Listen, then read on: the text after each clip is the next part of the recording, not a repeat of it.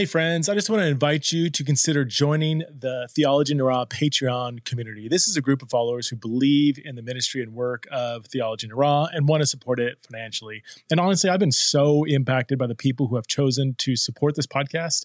Every month they send in a bunch of questions. A lot of them are really personal, and I get to spend time responding to them in a private podcast. And we, we'll message each other throughout the month and post responses to each other's questions. I'm actually going to start something new this fall, a monthly live Zoom chat with some of the members. And I'm super looking forward to actually seeing more of their faces every month. And there's other perks that come up, like a free virtual pass to the Theology in the Raw Exiles in Babylon conference every year. But honestly, I don't want to make it sound transactional. Every single Patreon member that I've talked to says the same thing. We like all the perks. We're thankful for them, but we're just more thankful to support the ministry of Theology in the Raw, and we're glad to do so. So if this is you, if you've been impacted by Theology in the Raw, you can join the Theology in the Raw community for a minimum of $5 a month by going to patreon.com/Theology in the Raw. That's patreon.com/Theology in the Raw. The link is in the show notes.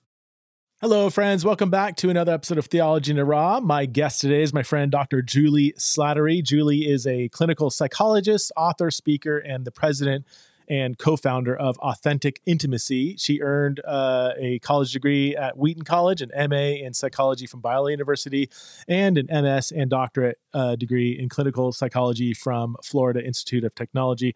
Juli is the author of several books, including this most recent one, God, Sex, and Your Marriage, which just came out. This book is kind of like the launching point of our conversation around sex and sexuality in our conversation. I do want to say, this is Theology in the Raw, so we're not going to shrink back from just talking openly and honestly about topics. So we do that with talking about sex in this podcast episode. So we do get raw and real, and I mean, I think tasteful, but we're not afraid to name certain behaviors and so on and so forth. So if you got little ones hanging around, you might want to screen this podcast before you listen, or openly, or just put your earbuds in or whatever. So please welcome back to the show, the one only Dr. Juli Slattery.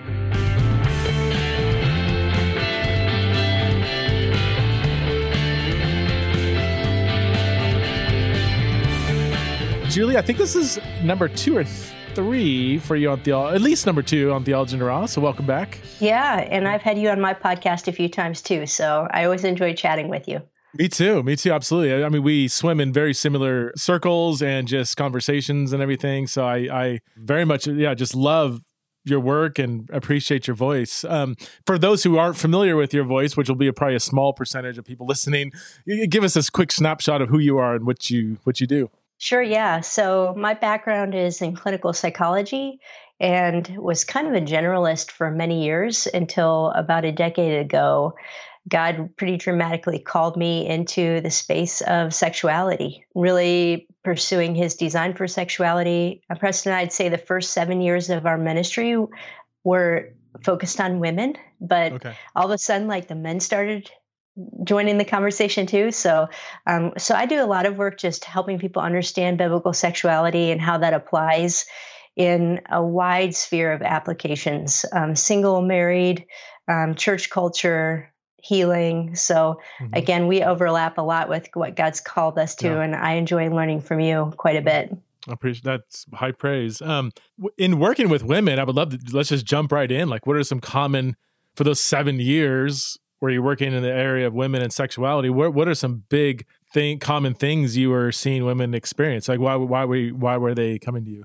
Yeah, there's so much sexual pain and confusion. And I think for a lot of men, it tends to be somewhat compartmentalized. Not all men, but a lot of men will say, hey, I have an issue with porn. Or men that are engaging with your ministry and organization might say, hey, I have an issue with same-sex attraction. Or so they can identify this is the pain point. For women, it feels like a little squishier. So women will say, sex is not good in marriage. My body image is horrible. I have these memories of abuse from the past. Maybe I'm in an abusive marriage today. I'm dealing with my own porn struggle or my spouse's. So I feel like for women, it's kind of this big stew of things. And women don't feel like they fit in these categories of, here's my problem, fix it. they really want to journey with people that understand the complexity of female sexuality and where's God in the midst of it. Can you unpack just that phrase? I was going to ask you this anyway, but you said it, the complexity of female sexuality. And obviously we're dealing with broad categories, but if you were to give a big picture description of what that means, what would that look like? Yeah, I think, basically, if you even start with the anatomy, we're quite a bit more complex. And then just the sexual response being tied so much more into the emotional and relational journey for the average woman than it is for the man. And I think at some level, a woman's complexity can also call men to understand the complexity of their sexuality that they may simplify. So, I think that's part of God's design in the genders and in marriage is, some men are like, man, I wish my wife were simpler and could experience sexual pleasure the same way I do. But even the complexity can be an invitation to him to consider maybe there's more to my sexuality than just a climax or a physical experience. So I think women may just be more in touch or aware of the complexity of their sexuality than men are. What are some you deal with a wide range of people and situations. What are some common hindrances that women, and you deal primarily with Christian women, right? Because that might add a whole other component. Yeah, primarily. What are some common issues that Christian women are dealing with that prevent them from having for lack of better terms, just a healthy sexual life? I don't know how to frame it. Yeah, sure. Yeah. I think there's a lot of confusion around God and sex. Okay. So this hits women by and large more than it does men. But again, it can also hit men. But women who have come through purity culture, who heard the message growing up in any church context that you're supposed to save yourself for marriage. In some ways, you're meant to be the gatekeeper of sex for the guys even, and the way you dress. And then they hear once you get married, you're supposed to please your husband so he doesn't wander. That's just a piece of it, but that gives them a theology of sexuality that feels very unloving and legalistic and harsh. So they deal with that. They deal with the shame that can come from that, as well as just the sexual shame from, when we look at the research of how many women have experienced unwanted sexual contact, even in childhood, just those unresolved experiences. And then for some women, a lot of women, their bodies just don't cooperate. Their mind doesn't cooperate. And so this is something that they're supposed to enjoy, and they find no enjoyment in it. And it becomes a burden to them. The women that do enjoy sex, many of them feel like there's something wrong with them. Like, oh, wow. Why does my husband want sex more often? So again, I feel like female sexuality is so varied and complex that I feel like we're never bored. Like if you look at most ministries that focus on male sexuality, they're going to have a high focus on pornography and sexual integrity. But when you're dealing with female sexuality, it's the whole gamut. What do you have a percentage off the top of your head of women that have experienced? I like the phrase you use, unwanted sexual contact. Is that the best? Yeah. What's the best phrase to use? Sure. Yeah, unwanted sexual touch. Which is another way of saying sexual abuse. But I think a lot of people hear sexual abuse and they think, well, I didn't experience unwanted intercourse, therefore I wasn't abused. And many men and women decades later realize, wow, what I went through was abuse. The numbers are hard to come by because they're so often unreported. But we know that about 1 in every 4 women report having unwanted sexual contact before the age of 18. So when you take those numbers and then you extrapolate, those who experience date rape and unwanted sexual contact in adulthood, Preston, I would say we're getting close to probably half of women and maybe a quarter or a third of men. So I think the problem, like when you talk to experts like Dan Allender, they'll say those are probably the numbers we're working with, even though we can't get any hard research on that. This is what's hard for me, because you would say probably the majority have not worked through that or healed from that in a healthy way. Like it's buried into their humanity, and it's not been. It's like a wound that just hasn't been healed. Would that be accurate? And most have not dealt with it in a healthy way? Yeah, that's a good way of saying that. And then the fallout of that really is twofold. First of all, the more we understand about trauma and how Mhm. the body stores trauma, the more we realize that that's going to likely interfere with sexual response and Mhm. functioning. But then you look at the spiritual level, and any of us who've experienced any form of wounding like that, we're going to have lies we begin believing the moment that took place. Lies that, again, we can live by and never really address for a lifetime. So, believing it was my fault or sex is always going to be dirty, I can never be healed, God must not Mm. love me, why didn't God protect me? And so you've got all these other things that are stewing underneath. So it has a profound effect on people. And that can have, I think you hinted at this earlier, like you had this maybe undealt with shame or perhaps even full on trauma, and then that just is tethered to the psychological kind of view of sex, to where it could lead to little to no sexual desire because it's like seen as something dirty, or could it also lead to maybe I don't want to say hypersexuality, but maybe an unhealthy desire for sex? Is that the right? Yeah, for sure. Okay. For a number of reasons, sometimes people act out their trauma. Okay. Sometimes when your sexuality was just awakened so young, it becomes a That's what go-to response. that's what I've seen Um, in my, yeah. yeah, and then I'd say the biggest thing you see is a form of dissociation with the body being sexually active, but your sense of self being disconnected. So my mind goes in a different place, and I can't really be present uh, during sexual intercourse or intimacy. So those would be some of the responses that we tend to see. Yeah, I don't. This might be anecdotal. I might have read a study on it, but like, yeah, when you said like especially, maybe it's not especially, maybe it's for both men and women. But in my women that have had their sexuality awakened too early, Yeah. Hmm. oftentimes they, in my anecdotal experience, like desire or engage in sexual activity more often. Is that a common Right. response? Like if you have a woman that has just maybe a high sex drive, oftentimes that there is some kind of abuse in the past. Is that again, I'm just going on anecdotes and stuff, but like is there a connection there, or? Yeah, it definitely could be correlated. So it doesn't mean one is causing the other, but Okay. there can be some correlation. But if you think about it, and this is true for men too, when sexuality is awakened at such young ages in childhood and young adolescence, the dopamine, the adrenaline that impacts the brain before you really have a chance to process what's happening just floods that brain. And so this is an intriguing place to go back to, even if it was forged in trauma, which is what we see even with early exposure to pornography. It's just, Mm-hmm. it becomes the way I cope with loneliness and with rejection and the need to feel connected or love.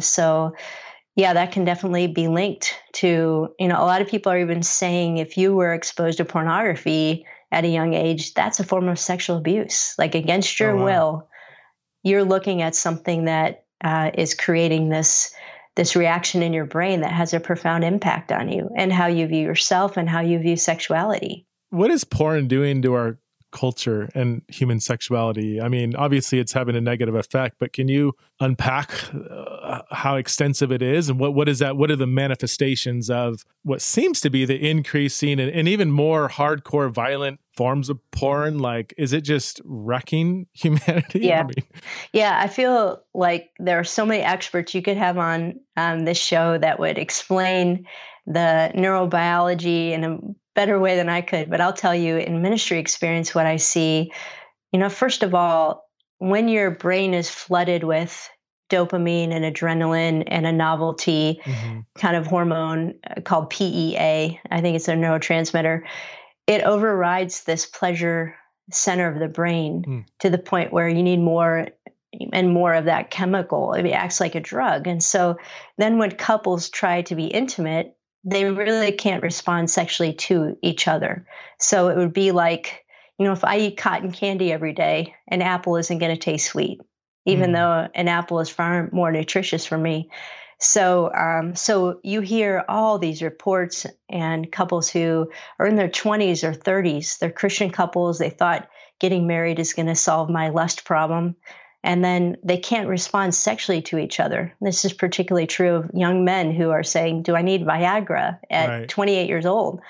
So that's one impact. I think the other thing that goes less documented is the fact that porn teaches us to view sex as a consumer product.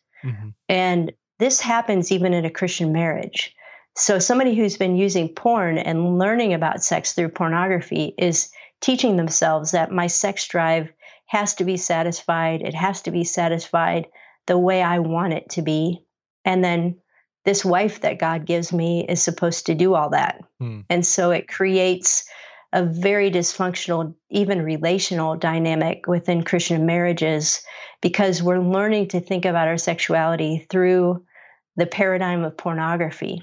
So there's a lot of unlearning that has to happen. Do you think we haven't actually seen? So, I mean, think like Gen Z, they grew up with a smartphone in their pocket. I'm going to assume there's a higher and higher levels of porn use. Well, they're not really married yet. Some are getting married, but like, I want to know, like in 5-10 years, are we going to see just a lot of sexual dysfunction within Christian marriages? Again, guys thinking that this is what sex is through porn, and then, or just like you said, issues with ED or sex that's disconnected from intimacy and on, maybe violence within so-called consensual sex, which I'm going to come back to that because I read an interesting book recently on that. But yeah, are you kind of anticipating like being really busy in the next 5 to 10 years? Yeah, we're already seeing it. So I feel like if you get a couple that's under 35, you just assume that for most of them, some of these dynamics are at play. And I think we're already even seeing it by the lack of desire for Christian couples to get married, because sex has become this journey of self-exploration and of self-satisfaction. There's not even the thought anymore that you and I grew up with was sex was this great thing that was supposed to be this intimate connection that we save for marriage. Now it's like, hey, I can be on my own sexual journey and find myself through sex. And then maybe someday I'll get married if I want to have kids. So, all the research is showing that these younger generations, Gen Z and beyond, like they're not interested in dating. They're not interested in marriage. It's kind of like maybe someday down the road, but sex is a form of, again, self-actualization or discovering who I am. Is that because, well, two things. One, they're getting satisfied or quote unquote satisfied the porn. And also I've heard that even in some Christian circles, like young people, they have this understanding that things like oral sex or sexual activity is not really sex. So they're guys are expecting stuff at parties or whatever, certain forms of hookup culture. And it's just because it's not seen as a sex act, there's a lot of extra marital sexual activity happening where people don't feel the need to get married because why would I don't. Yeah. And masturbation, just all of it. I think also the narrative that we're seeing in our culture that you all talk a lot about at your organization, just, sex is becoming a form of identity formation instead of something that we do within intimate relationship. So I think all of those things are at work in just changing the way we think about sex. So, a lot of what I love to do in ministry is challenge how Christians are thinking about sex. Because if we're not thinking rightly about it, we're just swatting away at temptations and symptoms without getting at the root of, how God wants to transform our thoughts and our affections. Okay, so have you read this book yet? I just ordered it. I haven't read it, but it's on the way. Okay, Somebody so I just told me about it. I held up. It's Louise Perry, The Case Against the Sexual Revolution, A New Guide to Sex in the 21st Century. Louise Perry, she's a secular feminist UK-based journalist who basically said the sexual revolution has harmed women and children and has fed the appetites of men. She makes a pretty rock solid. I mean, it's, I don't know how anybody can read this book and walk away thinking like sex positivity and BDSM and hookup culture and all this stuff is actually good for women, or porn. There's a whole argument within feminist circles that like, is porn, should women have the freedom, it's consensual, and let them be, a sex worker, that's their choice or whatever. But she just destroys that thinking, saying women are way worse off now than they were before the invention of the pill, which led to the sexual revolution. It's pretty, she shares some startling things in the book. There's one stat, and maybe I'm just out of touch, I don't know, but like 50% of UK women 18 to 24 years old have experienced strangulation from a male partner during sex. That's kind of being seen as, again, in progressive circles, as a form of kink or whatever. And she's like, no, this is a male power thing that's being fed. And and she shares other things, just the increase of sexual violence under the guise of consent, which is a weird thing to think about. Are you seeing an increase in that, just more violent kind of male, very self-serving sexual behaviors that are harming women? Is that? Yeah, I think that's been a trend for a while. 50 Shades of Grey. Let's go back 10 years. And how all of a sudden did bondage, dominance, sadism, and masochism become romantic?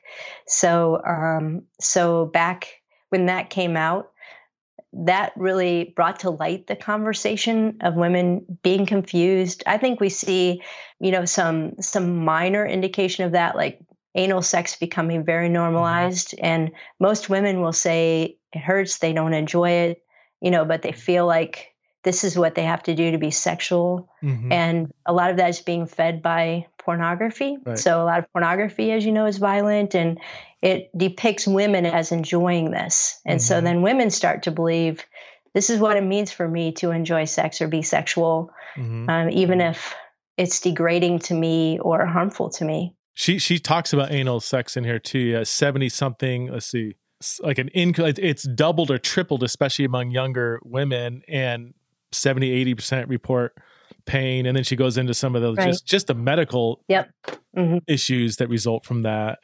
It's just so frightening and sad. I've got 3 daughters, teenage daughters, and just to think about the different culture they're growing up in is fearful to some extent. Well, let's. So you've written, how many books have you written on this topic? Is this? So I'm going to hold up. This is your latest one, God, Sex, and Your Marriage. Is this what number is this? I've written 12 books or co-authored them. I'm trying to think. I think 8 or 9 of them are on sex. Okay. So, yeah. So how does this one contribute to the Juli Slattery library of sex books? Well, only recently, as I mentioned, have I started writing to men and women. So the first probably 10 books that I wrote were just for women. And so as women were saying, hey, I'm learning these things, my husband wants to learn it too. So I wrote Rethinking Sexuality, which was for men and women a few years back. And that was a good one.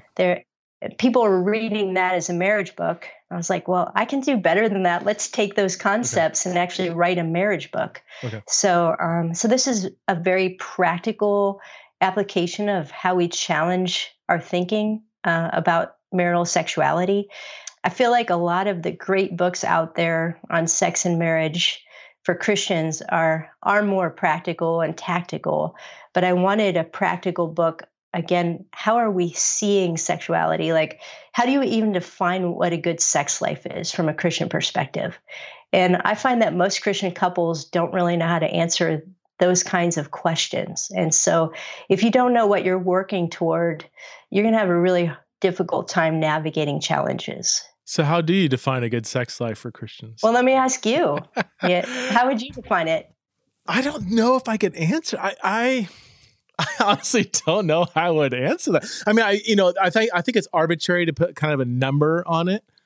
A good sex life would have to begin with undealt with, like shame or abuse or whatever. Like kind of what we were talking about earlier. Like, I don't think you can have a good sex life if somebody has this open wound with regard to their sexuality. I feel like I've seen Christians put too much of an emphasis on it and not enough. So there's kind of the spectrum of like, if you're not doing it 3 times a week, then it's not, you know, and others are like, you know, it's just, it can be really, or some people saying it's not important at all. So I don't know, Julie.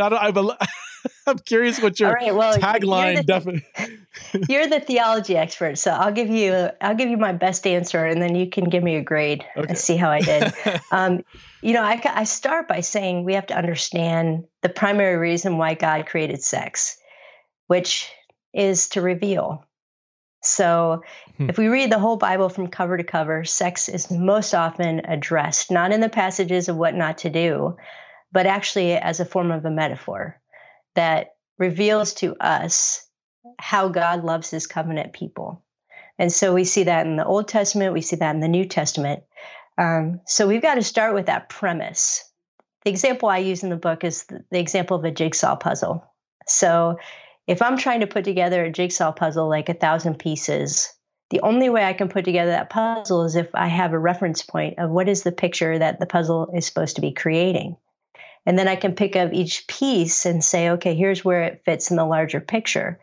And if we say, all right, what is the picture that we're meant to be creating within married sexuality? It's a picture of God's covenant love for his people. So for a lot of people, that's like, wow, you know, like that sounds weird. God's covenant love is supposed to be revealed through our sex life. But again, we've separated God and sex so much that it sounds bizarre. But if we read the scripture, it's undeniable that it's consistently used as a metaphor. And so then what I did in the book is say, okay, how do we define the beauty of God's covenant love? So that should define for us what a great sex life looks like. So I'll pause and then I'll talk to you about how we kind of make that practical. No, keep going because I'm with you so far. Okay, sure. My only, who was it? I read somewhere it was it Hauerwas or somebody, one of these more spicy writers who said something, you know, he was kind of like joking around with people that talk too much about the theology of sex. He's like, yeah, but that's a whole lot to remember when you're 19 years old in the back of your car with your girlfriend or whatever, you know, like it's kind of like there can be this disconnect of, and maybe I'm not saying it should be a disconnect, but just kind of the theology of sex and then, but what are people really thinking about when they're in the bedroom, you know? Right. But honestly, we haven't had a theology of sex. No. And so our theology of anything should give us the framework of what maturity looks like. And here's what I found with most Christian couples. The only way they know how to define maturity sexually is to obey the rules. Okay. So maturity means we're not cheating on each other. It means we're not looking at pornography. There's no vision for what should we be working toward. And so I'm going to make this really practical so the 19-year-old in the backseat of the car can actually think about this because theology is meant to then be practical. It's not just lofty. So the way that has been helpful for me to think about it is to think about 4 pillars of God's covenant love or 4 aspects of his love that inform our sex lives. So the first one is faithfulness that is built on a foundation of faithfulness. The second one, it's a journey of intimate knowing. The third one is it involves mutual sacrificial love. And the fourth one is that it involves a passionate celebration of covenant. And so when we look at those 4 elements in our walk with the Lord, we grow in those 4 things as we mature as Christ followers. And I think the same is true as Christian couples are looking to mature in their sexuality. These 4 pillars become more pronounced and they're balanced. So you just can't have one pillar and ignore the other 3. Or you can't even just have 3 of the pillars and ignore the 4th. They're meant to go together. And you're drawing these both from what the Bible says about sex and also the biblical narrative, what the metaphor of marriage and sex point to. Is that right? Yeah. And then also just practical reality, you know, like the book that you mentioned by a secular, you know, sociologist, like this is all in marriage literature too, that these are the things that really represent a solid, good sex life over the course of years and decades. Do you think it is arbitrary to put like a a number of how many times a healthy Christian couple is being intimate? Do you feel like that could be a whole range of, it just really, depends on if these 4 pillars are kind of in place or? Yeah. Okay. Yeah, absolutely. So, the pillar of intimate knowing, one of the things that I talk about is that a lot of our focus is on sexual activity instead of sexual intimacy. Mm. So sexual activity is asking questions like, how often should we have sex? Is the sex good? Am I still attracted to my spouse's body? Whereas the journey of sexual intimacy is, over the years, has sex been a venue in which we've gotten to know each other in a very intimate way. And sometimes couples may even fast from sexual activity for a time in order to learn to build sexual intimacy. Because I think a lot of Christian couples are, I don't want to be crass, but they're basically engaging in a sanctified hookup. I need your body. Are you available? Let's do it. God blesses it because we're married. Yes, but God created sex to be more than that. You are to make love to a person, not to a body. Right. Yeah. And so I think when the focus is always on how often are we having sex, and that's the main source of conflict, we're not working towards the deeper invitation of intimacy. This episode is sponsored by Faithful Counseling, and I'm so excited to let you know about this sponsor. So Faithful Counseling is a Christian-based online counseling center filled with over 3,000 licensed U.S. therapists across all 50 states. God is always there for us, we know that, but sometimes things in this life can feel downright overwhelming, and it can be super beneficial for your mental, spiritual, or even physical well-being to talk to a professional counselor. Faithful Counseling is safe and private. You can get help on your own time, at your own pace, and the professional counselors at Faithful Counseling specialize in all kinds of things like depression, stress, anxiety, relationship, sleeping, crisis of faith, trauma, anger, family conflicts, grief, and self-esteem. And everything you share is confidential. And if you're not happy with your counselor for any reason, you can request a new one at no additional charge. I love that the communication with your counselor is super flexible. You can text, you can chat, you can call them on the phone, connect via video, and financial aid is available. So if you want to get started, go to faithfulcounseling.com/TITR, and Theology in the Raw listeners will receive 10% off your first month. So that's faithfulcounseling.com/TITR. I mean, this is Theology in the Raw. I don't hold back anything, and yet with this topic, there's always going to be some boundaries, I guess. But I guess this would fall into the pillar. Everybody's waiting to know what I'm going to say here. When I start giving caution of what I'm going to say, people are like, "Oh my gosh." Sacrificial love. It'd be pillar number 3 that you talk about in your book, and we've already talked about kind of like male and female sexuality can be quite different, and I know some people want to deny that the male species, that the sex drive, is higher than the women. And some people want to say that, that's just socially constructed. I'm like, there's this thing called testosterone. It's just look at testosterone levels. Yes. Yeah. And you know who, in my line of work, who testifies to this are trans men. So biological females who take a lot of testosterone, all of a sudden they're like, oh my word. Yeah. Is this what men go through? Because this is like not, it's like just all consuming. So, or Andrew Sullivan, who he's a gay journalist who has HIV. And so he's gone through, I guess, part of his treatment, taking testosterone. And he said, he already has testosterone. But when it was increased, he was like, it's just it directly affects your. So we're supposed to be selfless in our sexual, intimate relationship with our spouse. That could mean very different things to men and women. For men, again, this is not an absolute, it's a generalization, but for men, being selfless might be, let's just cuddle tonight and watch a movie and talk for 3 hours, I'll be a good listener. And that might be serving your spouse. That might be the male way of serving your female.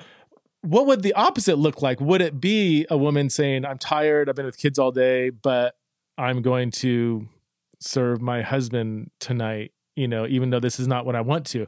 Even by framing that, I'm going to get accused of being, a patriarchal, misogynistic, whatever. But what does it look like on the other side? If we're okay with the man saying, I'm going to not pursue what I desire tonight out of a sacrifice to my wife, what would it look like for the wife to do the same? Because she is also called to be sacrificial, right? Right. Yeah. So let me go back for a minute. You used the word selfless. I don't know if I would use that word. Okay. Because the self is involved in sexuality. And I think when one person becomes selfless is when there's a potential for destruction. So I love the term like sacrificial giving because, again, that's what Jesus did for us. He laid himself down for us. And I love what he said when he said, I lay my life down of my own accord. No one takes it from me. I have the authority to lay it down, and I have the authority to take it back up again. And so, as unselfish and sacrificial as Jesus was, he was no pushover. When we read the Gospels, he was never manipulated or coerced. And so I think it's really important that couples understand that healthy giving comes from a place of strength. It's never manipulated, or even if people were to take 1 Corinthians chapter 7, 1-5 and use that as a manipulative tactic, that's not the spirit of what we're called to. So now to answer your question, I think you're right. There are probably about 25% of couples where the woman has the higher sex drive. So it's not always the man. 25%? Yeah. Okay. Yeah. So, and the other thing that we're learning with time is the difference between receptive sexual desire and initiating sexual desire. Have you ever heard the difference between these two things? No, huh? Okay. So I'm going to give credit to a sex therapist who I've learned a lot from, Dr. Michael Seitzma, who would be a great guest on your show, by the way. He talks about the difference, like initiating sexual desire is what the majority of men experience. And they're thinking about sex. They are always, not always, but generally in the mood for sex. You don't really have to do a lot of convincing. So about 75% of men would say they have initiating sexual desire. And about 75% of women would say they have receptive sexual desire, which is, I'm not really thinking about sex. Like, I'm not in the mood right now, but I can get there. Okay. And so it takes foreplay. It takes time to think it through. It takes, her getting her brain in a different place. And so when we understand what it is for a husband and wife to serve each other sexually, and to sacrifice for one another, part of it comes in just learning that difference. For a lot of men, what they need to understand, like this is something that my husband and I have worked out over time. Like he needs to let me know what he's thinking about and then give me about 24 hours to respond. Because like if I have time to talk, to connect, to relax, like then I can initiate. And for a lot of couples, once they realize the difference between initiating and receptive desire, this becomes less of an issue. But I do want to answer directly your question. I really believe that what 1 Corinthians 7, 1-5 is saying is that both the husband and wife need to have a spirit of ministering to each other sexually.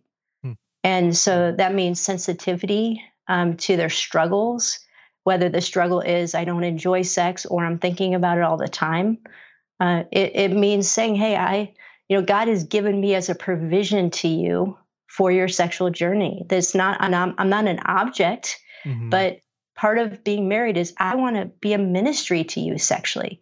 And when both the husband and wife have that attitude, they begin to experience sex as a blessing instead of a source of conflict. So just understanding each other's, whether a husband and wife fit the paradigm of kind of the man has a typical male sexuality, women, whatever, but just having that communication and really talking through and really understanding each other's needs and desires and hangups and, fears and past trauma and a lot of that goes into it.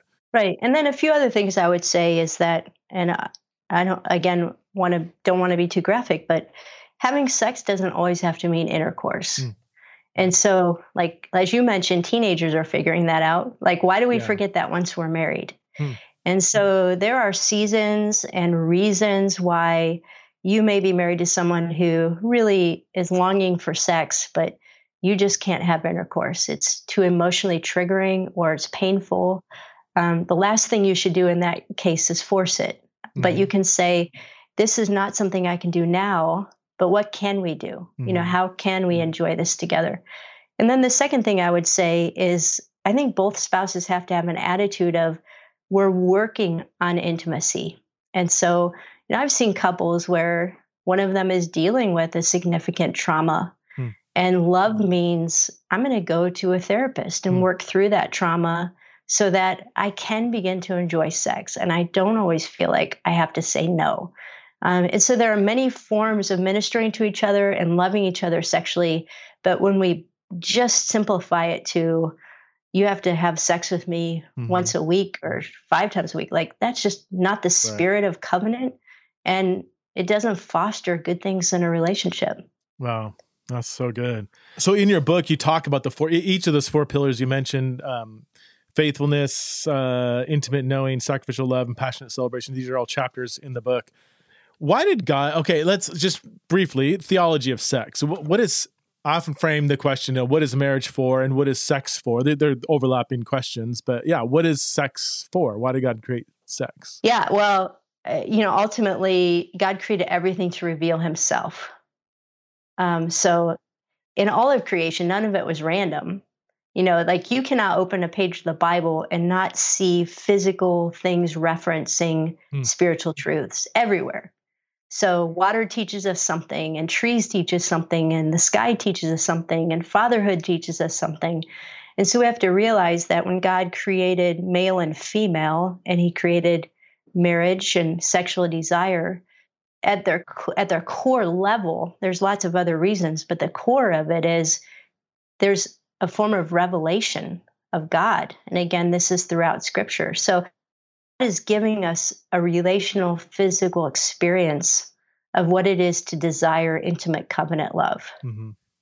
He's given us an experience of the differences and the similarity of male and female, which you've written on, Preston, that reveals something of the Godhead, the Trinity, and our relationship with God. And so these are mysteries, Paul would say in Ephesians chapter 5, but they're still mysteries that we can pursue and that are revealed to us personally in our own journey. So I know that, again, can feel very lofty, like we have to break that down so it's practical for people, but we have to not be afraid of a difficult theological concept, especially when we're so lost for direction in understanding our sexuality. I love that you have a professional psychological background. Because you like live in 2 different worlds, like you can talk about the psychology of it and also just the theology of it. I've often heard, or maybe it's just assumed in more secular psychological circles, that humans cannot live a flourishing, happy life without satisfying their sexual desires. Now, theologically, I can't quite get there because really of the Bible's high view of singleness, or the New Testament at least, and just in how it talks about sex and marriage, it has more of a deeper purpose than just satisfying a desire. Is that kind of a secular psychological given that if we're not satisfying, or is it more, or is it even more debated within secular psychological circles? I feel like that's a real theory. It's a prominent theory, but I haven't seen a lot of research that would back that up. Even if you look at, case studies like Hugh Hefner, who on his deathbed is talking about this desperation of his soul, the loneliness, how all this sex did nothing for him.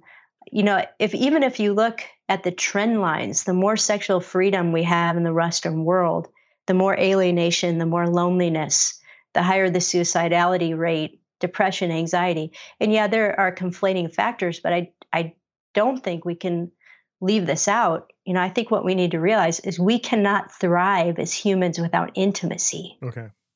But we can live very well without sex. And we live in a world that sabotages intimacy and offers sex as a replacement. I think longitudinal studies, or even just the arc of what we see historically, it's not about sexual fulfillment and expression. It really is about intimacy, being intimately known, being cared for, belonging. Those are things that theologically and historically and psychologically, those are the things we can't live without. Mm-hmm. No, that's Perry, the book that you just ordered that I talked about. She opens with a story of Hugh Hefner and Marilyn Monroe as just kind of an example of, Hugh Hefner was this icon of progressivism, praised the pill, separating sex from procreation, and he's been hailed as kind of this progressive icon. But then she's like, all he did is just feed the male sexual appetites, Right. And that it's so simple now. It seems like a no brainer, but I didn't realize it before. She's like, yeah, the pill served male interest because now you can have sex without consequences, without any kind of relational commitment. And she goes, guess who that serves? It serves like Hugh. Of course, Hugh Hefner is going to praise the pill because now he can have sex with tons of women and without the fear of less fear of pregnancy. And ultimately, down the road, hurts men too. All the research on mental stability and happiness, and even health of men, married versus unmarried. So when you get rid of the covenant of marriage and the promise to be together, that intimate knowing, like when you make every relationship objectified and negotiable, you lose the very thing that makes us thrive, both male and female. So I think women are more likely to feel it sooner, but it comes home to roost for men too eventually. Yeah. We're all interconnected as a society. Okay, let's transition a little bit. Women and porn. I've heard various stats that we often think it's just a male thing, and people will say, no, this is a women thing too. It's increasing. The percentages are always going to be smaller, but it's still there. But then I think with porn being so male serving and even violent and abusive towards women, and from what I know about female sexuality, that's not just about the act. It's all about kind of the holistic, whatever intimacy relationship with the women that deal with porn that you work with. I mean, what is the draw? 'Cause it seems counterintuitive for a woman to be drawn to porn. Yeah. Well, first of all, we have to say that people that create pornography are increasingly creating it to attract women. So there's romantic storylines involved. So again, 50 Shades of Grey is a classic example. The best-selling book, our fastest-selling book in the history ever. Yeah. And it's mainly women buying it. So what? Oh yeah. Well, it's that doesn't make sense. I read it. I remember. That's right. Writing. Yes. Yeah. And I can tell you, it pulls you in. Like the romantic storyline of this amazing guy who is the bad boy. Like it pulls on the heartstrings of women, and other forms of pornography do that as well, and chat rooms. And so and then sometimes women will start with erotica, and then they'll move to pornography. But I think we also have to recognize that even though a man and woman's sex drive may be a little different, dopamine and PEA is still at play. And so there's still this pleasure center of the brain that loves to feel good and loves to return to something that makes me feel good. And being sexually excited and climaxing feels good for a man and for a woman. Mm-hmm. So the way we get there might be different, and the pornography may be slightly different between men and women. But we're all looking for the opportunity for a quick fix, to feel good, to reduce stress, to not feel alone, to deal with our past wounds and shame. Some women will return to porn more and more out of shame. It's almost like a self-fulfilling prophecy of, I'm dirty, this is the best I can get. So there are all kinds of reasons why women are using porn, but their brains can get hooked on this just as easily as a man's can, particularly when you have creators of pornography that are intentionally creating it so that it's attractive to women and girls. Yeah, it's wild. She, Perry, not to keep bringing up her book, but yeah, she talks about why, I forgot exactly what she said, but why 50 Shades of Grey was so, just blew up among women, and why BDSM, women are, because she talks about how it is so male serving, and sometimes even, but BDSM can be violent, even if you say it's consensual, but even consent, she has a whole chapter on consent and kind of blows that out of the water. But I forgot what it was. But yeah, she talked about why women are wooed into this kind of behavior, which you would think it would be something that is really just kind of more male oriented. Shifting gears again, just quickly, the rise in bisexual identities among teenage girls. I have a theory. So let me say it, and then please feel free to critique me. We live obviously in a very highly sexualized culture. And among young people, a quest for identities, sexual or gender identities is there can be a lot of pressure there. And given that female sexuality, especially in the adolescent, post-puberty, teenage years, can be chaotic. You can have a perfectly normal, straight 15-year-old girl who the thought of having sex with a boy just freaks her out. And then, you're going through menstruation and body changes and, I now have breasts and I kind of like that. I'm being a woman, but now guys are looking at me and I don't like that. And there's so much just not just complications, but just like difficulties of emerging into womanhood. And given the fact that women, sex is very holistic. So you have like romantic attraction, you have sexual attraction, you have just emotional attraction and intimacy, and even kind of envy, admiration. You're a 15-year-old girl in a locker room and you see another girl in dressing like, oh, I wish I had that body. I felt a spike of emotion. Any kind of positive emotion a female feels towards another female, which is very normal of female sexuality, this is my theory, so I'm not saying this, is now people are they have one lens to interpret this through. If you feel any positive response from looking at another woman, oh, you must be bisexual at least, is that at all, am I onto something there? Because I would say, anecdotally, I feel like, I don't want to say the majority, but it's getting close to like the majority of, like if I'm speaking to a youth group, junior high, teenage girls are bisexual more than straight. Yeah, your description of adolescent female life is taking me back to places I don't want to go. And it also makes me think, yeah, you are the dad of girls. Yeah. It's a horrendous time for most adolescent girls. It doesn't matter what era you grew up in, just the search for identity, the confusion, the awkwardness of your body, the insecurity, how catty we can be with each other. So you're going to find acting out and confusion and self-harming behaviors and bulimia, like in most generations that you look at. So it is a high-risk population to start with. But I think you are onto something, Preston, but I would even take it a step further. The moment a society defines sexuality based on desire is the moment everything starts to crumble. Oh, wow. So when we look biblically, sexuality is something we move toward as an expression of something else. So it's meant to be an expression of covenant or moving towards covenant. We've gotten rid of that, and we're saying the most important thing about your sexuality is what you desire.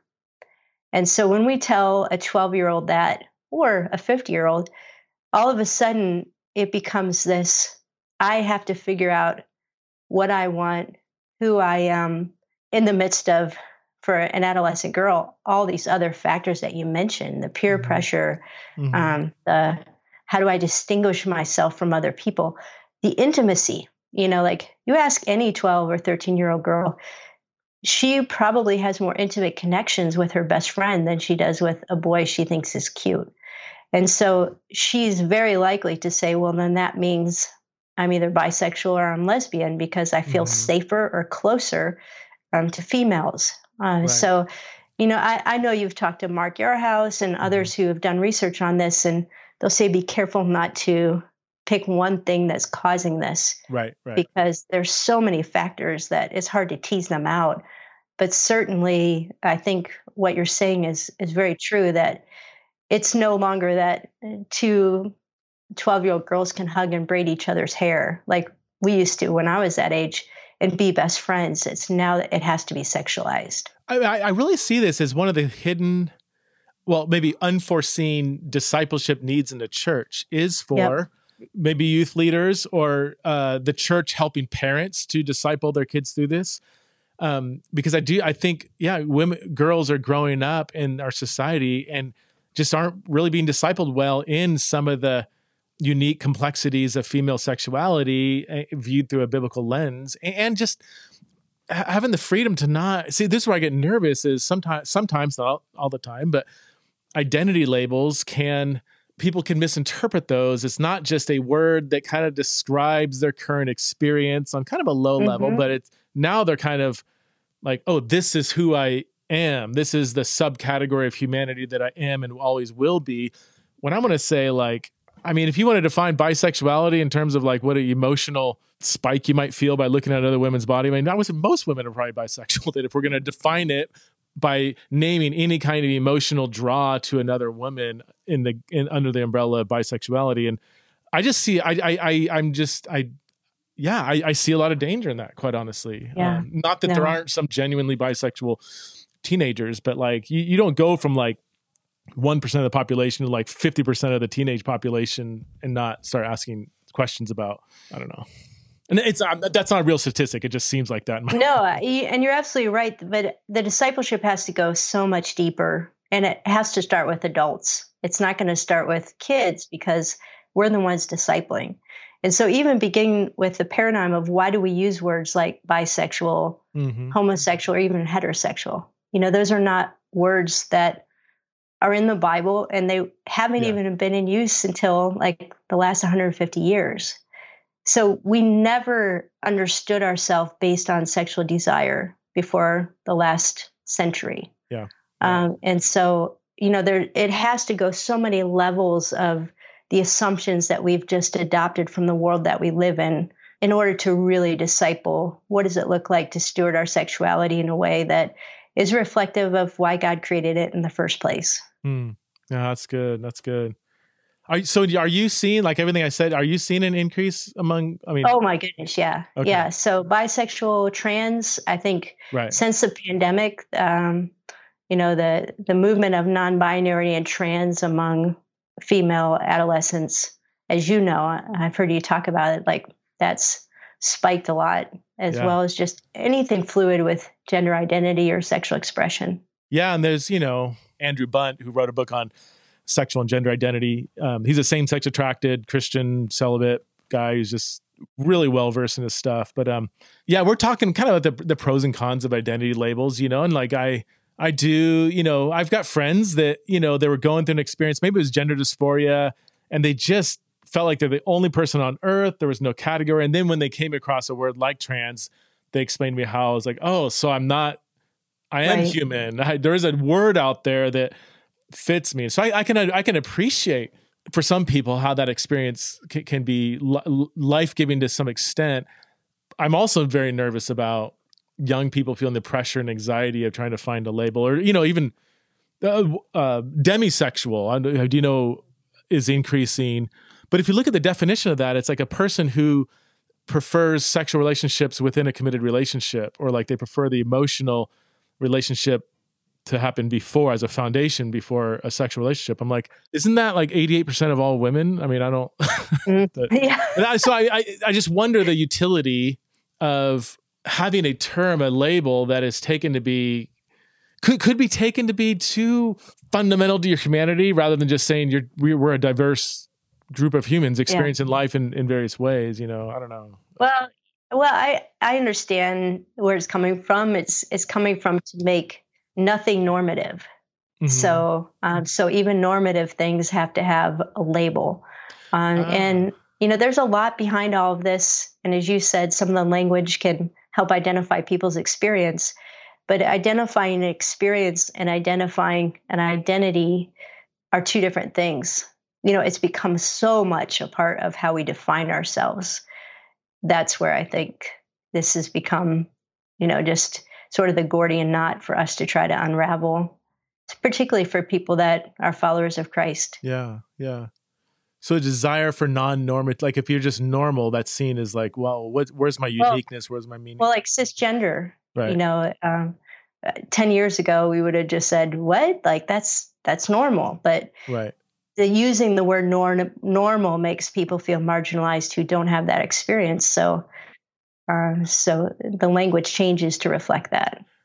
Juli, it was great talking to you. I got so many more questions, but I have another podcast I got to get to. The book is God, Sex, and Your Marriage by Juli Slattery. Thank you so much for this book. I'm excited to dive into it. And thank you so much for your voice in this conversation. We didn't even get to, last time you were on, we talked about purity culture, and that was really, really helpful. I was going to bring it up again, but if those of you who are interested, because you've got some incredible thoughts, some of the best I've come across on the negative effects that purity culture can have on especially Christian women. So I forgot what number the previous episode was. You can scroll back a couple of years and find that one. But Juli, thank you so much for your work and your voice in the kingdom of God. Really appreciate you. Thanks. Always a pleasure.